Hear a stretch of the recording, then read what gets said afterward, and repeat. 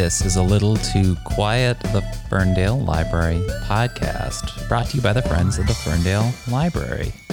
Today, we're talking to singer-songwriter Kate Hinote, a local musician here in the Metro Detroit area. The reason we're talking to Kate Hinote here in the almost late summertime is that originally she was scheduled to perform as part of the Ferndale Library's summer concert series with the Kate Hinote Trio. Obviously, with the world being as it is, we had to cancel that performance, but we still wanted to talk to Kate about the experience of singing in front of an audience and also about overcoming stage fright and really so much more. Singer-songwriter Kate Hinote will be joining us in just a minute. She's been writing and performing music around town for years. She has the memory of singing going back to her very youngest years, as you're about to hear with an amazing anecdote. She's been collaborating with musician and producer Tony Amera in projects like Ether Aura and the ongoing folk noir ensemble, the Blueflowers, for several years, but she had started developing this new project with Blueflowers guitarist David Johnson, and that grew to be a trio with Matthew Parmenter adding the violin. And so the Kate Hinote Trio, they were, as I said, set to be one of our featured performers for the annual summer concert series here at the library, which we have outside in the courtyard. It's really one of my favorite things that this library gets to do. As a library, we actually host monthly concerts, or at least we would have normally. So hopefully we can get back to that soon, because this is a library that likes to celebrate the local art scene and really just kind of at every opportunity we can get our patrons to be aware of how many talented people live here, like Kate Hinote.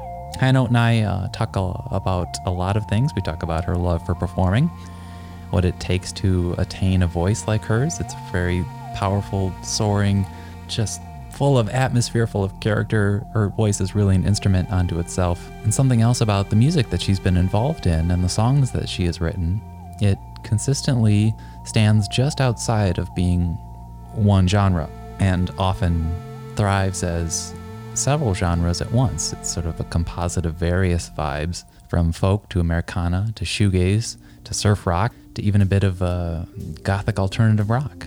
So we talk about that, as well as the new project, the Kate Hinote Trio. And something else we'll cover is the importance of finding other pursuits. You know, music is great, but you can find other hobbies and meditations, especially during quarantine when, some songwriters were really trying to just figure out just how to be creative and what to do with their time. Kate Hinote offers another alternative at the end of this podcast that's worth considering. But more on that in a minute. This is our chat with singer-songwriter Kate Hinote.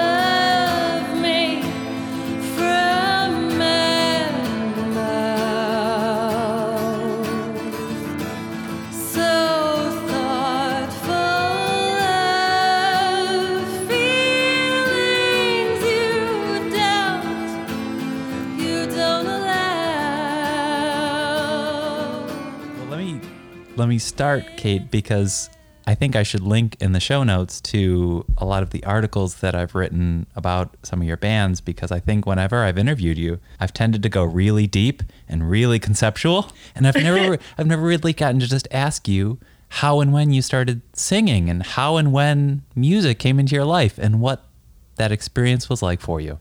Okay, so starting at the beginning, I got it. Mm-hmm. Okay, I have been singing for as long as I can remember. My mom tells a story anytime she has an opportunity to embarrass me of me standing on a fold-out kitchen chair in my backyard in a pink frilly dress, singing Tomorrow from Annie for my neighbors. Full-blown concert. That is quite an image.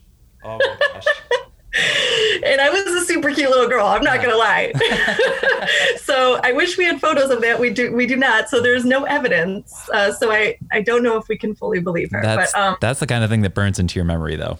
Exactly. But yeah, I've been singing forever. My mom was a singer, like she sang in choir and stuff. So she was very into music, although she was, she liked Elvis a lot. And so I always grew up listening to music. My aunt and uncle, we would spend a lot of time on their lake and they would play oldies all the time. So I fell in love with oldies very young and liked singing those songs. But it really was, I would say choir. When I started choir in middle school, that was really when I started to realize I might have a skill set that was, something, that I could sing a little bit better than other people. I don't know how to say that without sounding whatever. You can sing better than me. I'll give you that. But I did realize at some point that, I can actually carry a tune a little bit better than other people. And I didn't really understand the science of that until much later. What makes me curious is if the kind of person who has a very good voice like you, but isn't really able to perform in front of big audiences. I really haven't met that person. I really feel like if you have a good voice, you can perform. But maybe that's a presumption. Did you get nervous when you had to, do those first sort of big audience shows as a singer? Yeah, I actually, when I was younger, I didn't have stage fright. Like choir didn't scare me because you're up there with so many people. I would certainly get nervous if I had any sort of solo and I've always had a little bit of a competitive nature. So I did always kind of want to be better at it than other people. It was something I liked. Mm-hmm. And, in school, you're always, at least when I was in school, it's very clear who is favored, above other people as far as singers go, like who's the best singer and all of that.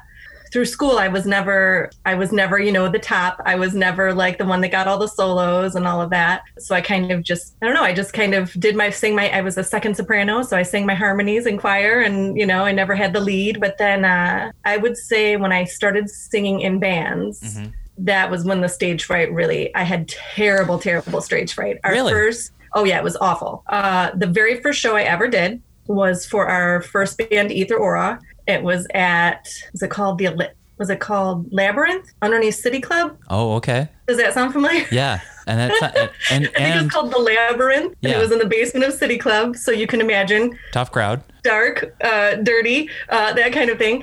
But anyway, that was our first show. And I was literally physically ill the week leading up to it because I was so nervous. And I would say I had that level of stage fright for years. Wow. Okay. And certainly not a week leading up to it, but I would start to get nervous days before a show. Okay. And then I would say at some point I got to the point where about 3 songs in, I would start to feel okay, but that took years. There would be shows I would just be like sick to my stomach the whole set because I just was so nervous.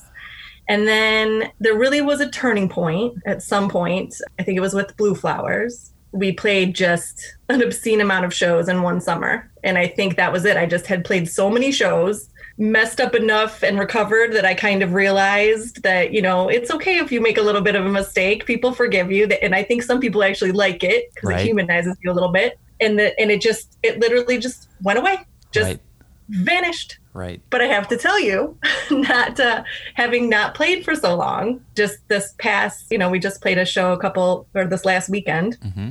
All those nerves, they were there again. They were certainly back. I was so nervous, like days leading up to it. And we only had to do 2 songs. Well, and I think that's important for folks to remember. Obviously we're living in a world right now where we've been 5 months without regular shows. But if you were a regular sort of if you were a regular showgoer to local music, you might underestimate how nervous a lot of our local artists really might be getting. You might not show it on your face, but right. And I think it's one thing to be in choir and to sing standards, and it might be another to sing cover songs. But when it is your own work, something kind of intensive happens, right? It's because you maybe care about the material, but then you have your band and you're really creating something together. It's probably pretty intense. It's definitely intense, and that certainly has something to do with it because you're not only exposing my voice. I'm exposing this thing that I wrote that I'm putting out for judgment. There's no other way around it. That's just what you're doing. You're setting it up to be judged one way or another. And in the end, you really want people to like it. People can say they don't care. People can say they don't do it for that reason, and I don't do it for that reason for people to like it. But you still want people to, But yeah, talk a little bit more about getting into that groove, though, after so many performances, because we were so excited here at the library to have you potentially scheduled to be part of our summer concert series because, frankly, I knew you could deliver. We just know that you're so good in front of an audience, and you have gotten to that point. But I guess we talked about what you loved in your youth as a singer, as Annie in your dress singing Tomorrow. But when you did get into that groove, I guess this is a general question, but what were some of the things you just really enjoyed a lot about performing and the audience? I don't know exactly when it transitioned and when I went from being so nervous into really every part of me enjoying being on stage. There was a point where I didn't enjoy it as much. And then at some point I transitioned, and for lack of a better term, it became like a drug. It just became stage time. Yeah. I talk about that a lot. I post that I need stage time. It is like a high. It's like endorphins. It's like a runner's high or something, right? Absolutely. Because you're building up to that moment, and then you get on stage and you have just that usually brief moment on stage, 30 minutes, 60 minutes, whatever, where you're at least attempting to engage, connect, get people in that moment with you. Because that's one of the hardest things at a show, is to actually get people to pay attention to you, depending on the circumstances. I mean, if you're playing a big release show and they're there to see you, it's a different story. Mm-hmm. But when you're playing a big festival, 75% of the people don't know who you are. Right. And half of those don't care. So you're really just trying to even, just engage with anyone. Yeah. I mean, just get anybody to really connect with you. Yeah. And it's also fun to be up there, making music with a band and having that moment with your bandmates. I mean, that there's just something to that that's really enjoyable. But I personally enjoy the physical act of singing, like actually opening my mouth and making sound. It does something for me that relaxes me. And that's the main thing that changed for me. Like somewhere along the way, I could be nervous. And then as soon as I got on stage and stood in front of that mic, it would kind of just go away and I would be able to be in the moment. Yeah. And I think I talked about this before, but I am I'm a little spazzy. I get nervous energy, and it's hard for me to focus sometimes. And one of the things that I like about performing is that I have no choice. If I want to sing the song and I want to deliver those lyrics, I have got to be right there in that moment. I have no choice in the matter. Mm-hmm. And I love that. Mm-hmm. Yeah. So it's like a response at that point. Right. It's weird to say out loud, but I want it as the highest compliment. When you're in the room while Kate Hinote is singing, you remember it. Like you do stand out, because I think you really do treat the voice and your performance of those vocals as like another instrument. I think when people go to shows, the drums can sort of create something that's like a really catchy rhythm. The guitar solo is there, of course. Those are very prominent elements. Your voice is such a soaring element. You've always treated it like that. So it's hard to. Thank you. I just imagine if you're like, because you've played probably every venue. I just imagine like, where do you go for do you do vocal warm-ups, or do you sometimes just go into it? Do you have any tips for people who want to sing as good as you? I'm terrible. So years ago, I had a bad vocal injury, and it took me out for like 4 months. I ended up I took voice lessons to recover. I had to do speech therapy. I had to do all this stuff. I couldn't sing for 4 months. I had just a certain part of my range was just gone. Uh-huh. Like 2 notes, they just would not come out. And so I ended up taking voice lessons. And that was the first time I actually started doing vocal warm-ups, and it changed everything. Right. So I would definitely recommend vocal warm-ups for sure. I don't do them anymore because I got out of the habit. So that's awful to say, but I definitely think they help, especially to smooth out your range and to expand your range. But I don't do it much now. I pretty much just dive in. And especially because I was performing so much, right. It wasn't quite as necessary. I wasn't going a month without singing. I was singing, 2 or 3 times a week. Right. But that's a nice PSA for the podcast. Kids, warm up. You got to warm up if you're doing this. It is important. I'm not a great example of it, but I do agree it is important. I want to get into the Kate Hinote Trio, which is your newest project. And then I especially want to ask, related to that band, is sort of genre. All the other projects you've kind of been involved in have been sort of unable to be tied down by any specific genre, no matter what you've been doing. And if anyone were to Google the Kate Hinote Trio right now, all they would really maybe find is that it's an acoustic trio, and that Right. David Johnson and Matthew Parmenter are in it. But can you tell us more about this newest project, if it has a genre? Yes, happily.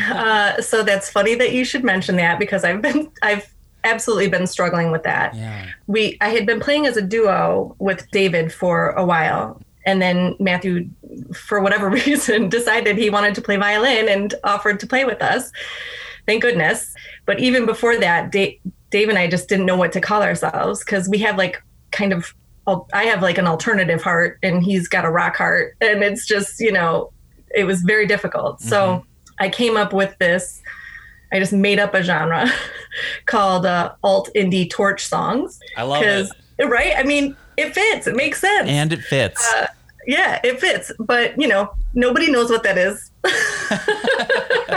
So I have been trying to think of something more broad, but really it's, and then also because there is just a dark element in everything that I do, and it may not seem like it to some people who are doing, black metal or industrial or goth music or whatever. It may not seem like it. It may just seem like folky, whatever to them. To me, there is a darkness in everything that we're doing, even the covers we pick most of the time. Yeah. And so something like indie just doesn't seem to quite cover it, and alternative doesn't really seem to cover it. And I don't think it has much rock left in it because of just the nature of the instrumentation. And I definitely don't think folk fits it. So it's really hard. Yeah. You've always sort of, you and your projects have always sort of been, that was a very telling way to start that sentence. Folks have always been tempted to put you near folk. And when you were performing with your previous bands, it was sort of like, oh, well, this is kind of fitting that Gothic Americana thing. And I don't know if that was ever like fully what you accurate? were. Yeah. Right. You might have like dipped into it a little bit, but I think honestly with Blueflowers, the first album, because we came from that shoegaze, Ether Aura was very like shoegaze and just heavy and noisy. Not even heavy, but noisy. And then when we kind of switched to Americana with our first album with Blueflowers, I think that the folk, I don't even know what the word is, tag just kind of got attached to it. And then it was kind of hard. And not that I have any problem with folk. I in high school, I was obsessed. I mean, it was like everything I listened to. I listened to Crosby, Stills and Nash and Joan Baez and all the Dar Williams and all these other, folk singers.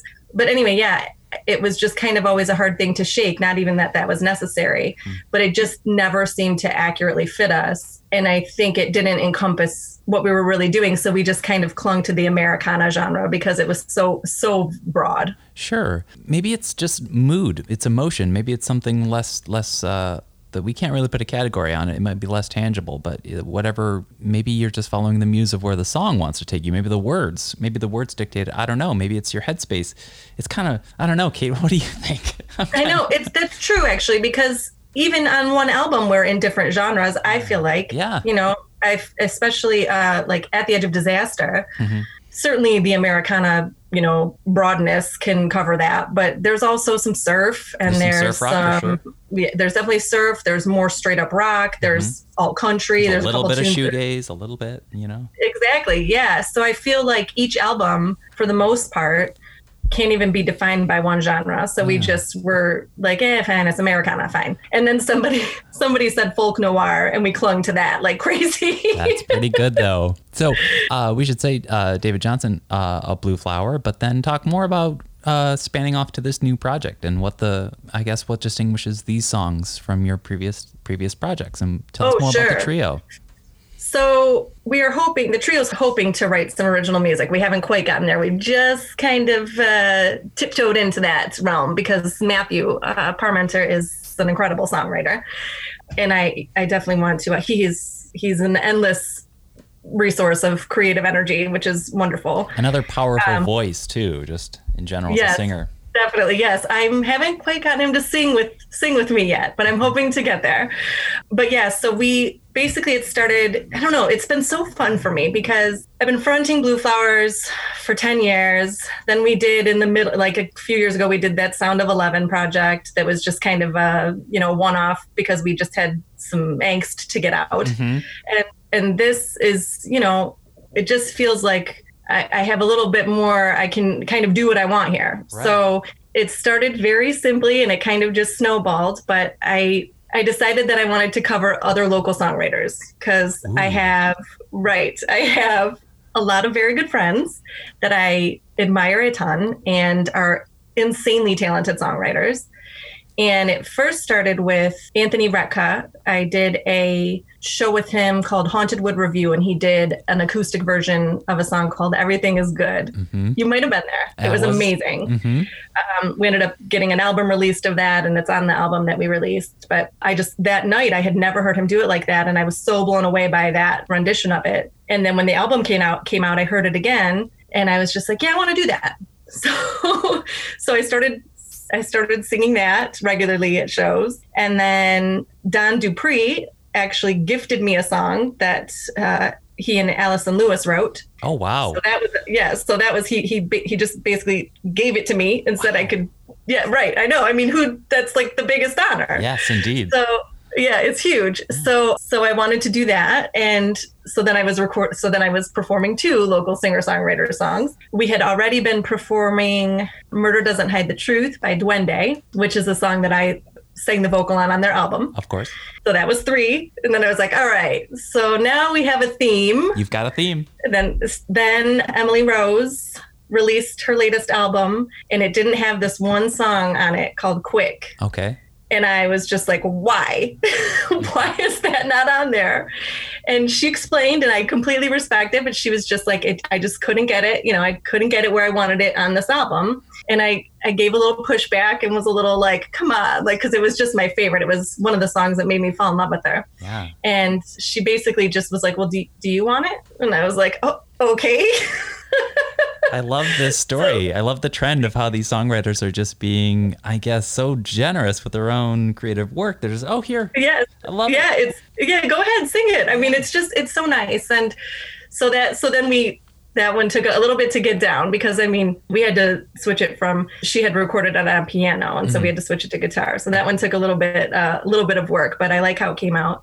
And then I'll save the other ones as secrets, okay. But there's one other that we have that is another local songwriter, and then there's 2 more that we're working up right now. Mm-hmm. So we have 5 of them recorded, and an original of ours that we released on Blueflowers, Make Me Stop. And I actually put out a little YouTube of that, but we have that recorded. And so we just need, a few more, and then we have a full album. So that's awesome. What we're working on. That's awesome. As you were talking, I was just remembering those, a couple events inside of the Rust Belt. Yes. The Rust Belt Market here in Ferndale that you organized, where you got all these songwriters in a room, and that was so special and so beautiful. It's always been something I've been drawn to. This, especially my very favorite thing to do was to get people on that stage that normally don't play solo, normally don't play acoustic, and then make them strip down their songs to the very bare bones of the song. That is like, I love it. I actually did that with Matthew Parmenter, though he performs solo all the time, so he was used to it. But I did that with Luddites. I did that with a few. I had Matt Smith come and play acoustic. Yeah. But yeah, I loved those showcases, and I did try to put another one together, but I haven't been able to work it out, obviously not now. I think songwriter is a very key word that we should open up here because, and then my mind was also just drifting to like Laurel Canyon, because I think Laurel Canyon had that same situation where it's just a bunch of really creative songwriters together in a community. And people called it folk, or maybe psychedelic rock, but really was it? I don't know. So my thing is, I think that what you're doing and what a lot of the people that you're collaborating with and who are providing these songs they are just songwriters first. And they happen to have a distinctive voice and a vision. And then the audience might interpret it as folk or whatever, but it really just starts with, the song. Yeah. Yes, that's how I look at it. I feel like almost all of them, can just be stripped down to the song, right. The chords, the lyrics, the words, and really it's the melody and the words that make the song.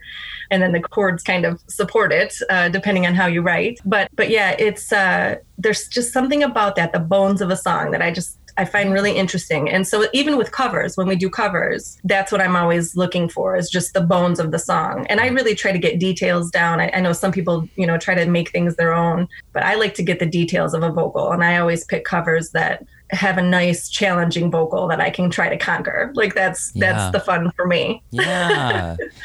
So before we get into something else that you've kind of been doing during quarantine, which isn't music, because we haven't been seeing live music, we should just talk a little bit about the fact that you did get to perform, and that must have felt good just recently at the Detroit Music Weekend. Yes, I was so excited. The Detroit Music Weekend came together in a crazy flurry. I mean, it was so fast. It seemed like that. It really, they announced it. I basically found out a week before that we were going to be doing it. And it was just, it was really quick. So I didn't even have time to get nervous, really. The day of, I was a mess. I'm not going to lie. But I was really, really excited to get on stage. And it was small, but the people that were there were, very warm, inviting, receptive, which is what you're looking for when you get on stage. It just was, it was love. It was a lot, it was good. People wanted to be there. People wanted to see live music. We only did 2 songs, so I didn't even have time to calm down. I was still I was still a mess. Even when we got off stage, I forgot to talk. I didn't even barely say anything. It's like I'd forgotten how to perform, but I was just happy that we did it and that we got to be included for sure. Yeah.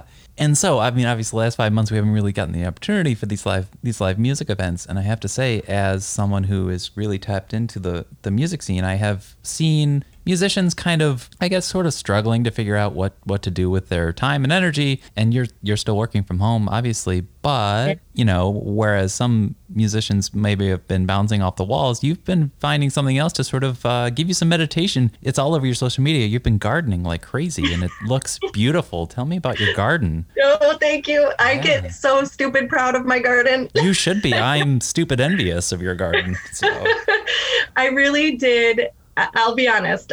When everything shut down, some people thrived. Some people just were like, yeah, I'm cool. I'm going to still create things. I'm going to release an EP. Right. I'm going to live stream every week. Like some people just were not fine, but that's how they dealt. Yeah. I had been talking about before, my actual regular day job somehow got crazier than ever. So I was kind of consumed by that, but I also kind of just got paralyzed creatively. Like I didn't know what to do without having music in my life. I couldn't have my trio over until, many months later to rehearse. And Tony and I did a couple live streams, but I dove into gardening hardcore. Yeah. I would every day when I woke up, go out and look at just tiny little plants to see what they'd done overnight. I had all these new flowers that I gotten in the fall that I planted. And it was just every day was like, what happened in my garden? It was just this crazy focus of mine. It sounds really rejuvenating. It's very rejuvenating, and I get a little silly about it. But one of the most fascinating things to me, flowers in particular, anything that grows that ends up giving you a seed that you can then replant. I just think it is so fascinating that they grow, give you this beautiful thing, shrivel up and die. And then sometimes they actually just replant themselves and are reborn. Like, I just think that's the most beautiful, amazing thing. Yes. And I get really just silly excited about it, and seeing a bloom coming and then seeing it open, like it's just been such a wonderful gift during this time to have that to focus on, have that to feel like I'm actually still accomplishing things, and it's such a rewarding thing for me. But I planted a bunch of flowers in the fall that I couldn't even remember what I planted, so it was this daily surprise of what's going to come up there, and then I have vegetables too, which is always fun because then you can eat what you grow. Right. And I just think that gardening in general offers us a lot of, I guess, metaphors that we can really take with us. The idea of planting something and seeing it bloom, that is the idea of hope, that it kind of grows back. I think we're all kind of in our own gardens right now, hoping everything blooms back right now. You know what I mean? Yeah, I agree. Yeah. And gardening requires patience. We need patience right now, but then, there's a reward, and I don't know, it just feels like it's a good time to garden right now, I think. It's a great time to garden, and it's something you can do solo, so you don't have to be around anyone. Right. And it does require patience, and I'm not a notoriously patient person, so it's good for me to have something that requires that, but then also gives you a reward in the end. Well, on a closing note, I am not patient to hear more about what songs the Kate Hinote Trio might be doing and who might be providing them. So that's a note of an excitement to kind of leave on, is that, this trio can still start working on some new songs, that's also got to feel good though, right? So. Oh yeah, it's great. I'm a goal motivated person. Like it's goal oriented, I guess is what they would say. Mm-hmm. That was kind of why I was floundering, is because I couldn't even really have a goal because there was nothing. I couldn't book any shows. One by one, all my shows were getting canceled. We had gone into the studio right before everything shut down, thank goodness. So we had our songs we'd already recorded. But now that I have like a very clear goal in my head, I feel very like determined and focused, and it just rejuvenated me, and I'm super excited again, which is fun. And listeners out there, when you hear it, you can call it whatever genre you want. Kate Hinote's yes. just going to keep singing. Kate, it's been a pleasure to have you on the podcast. Thank you so much. I really appreciate being here.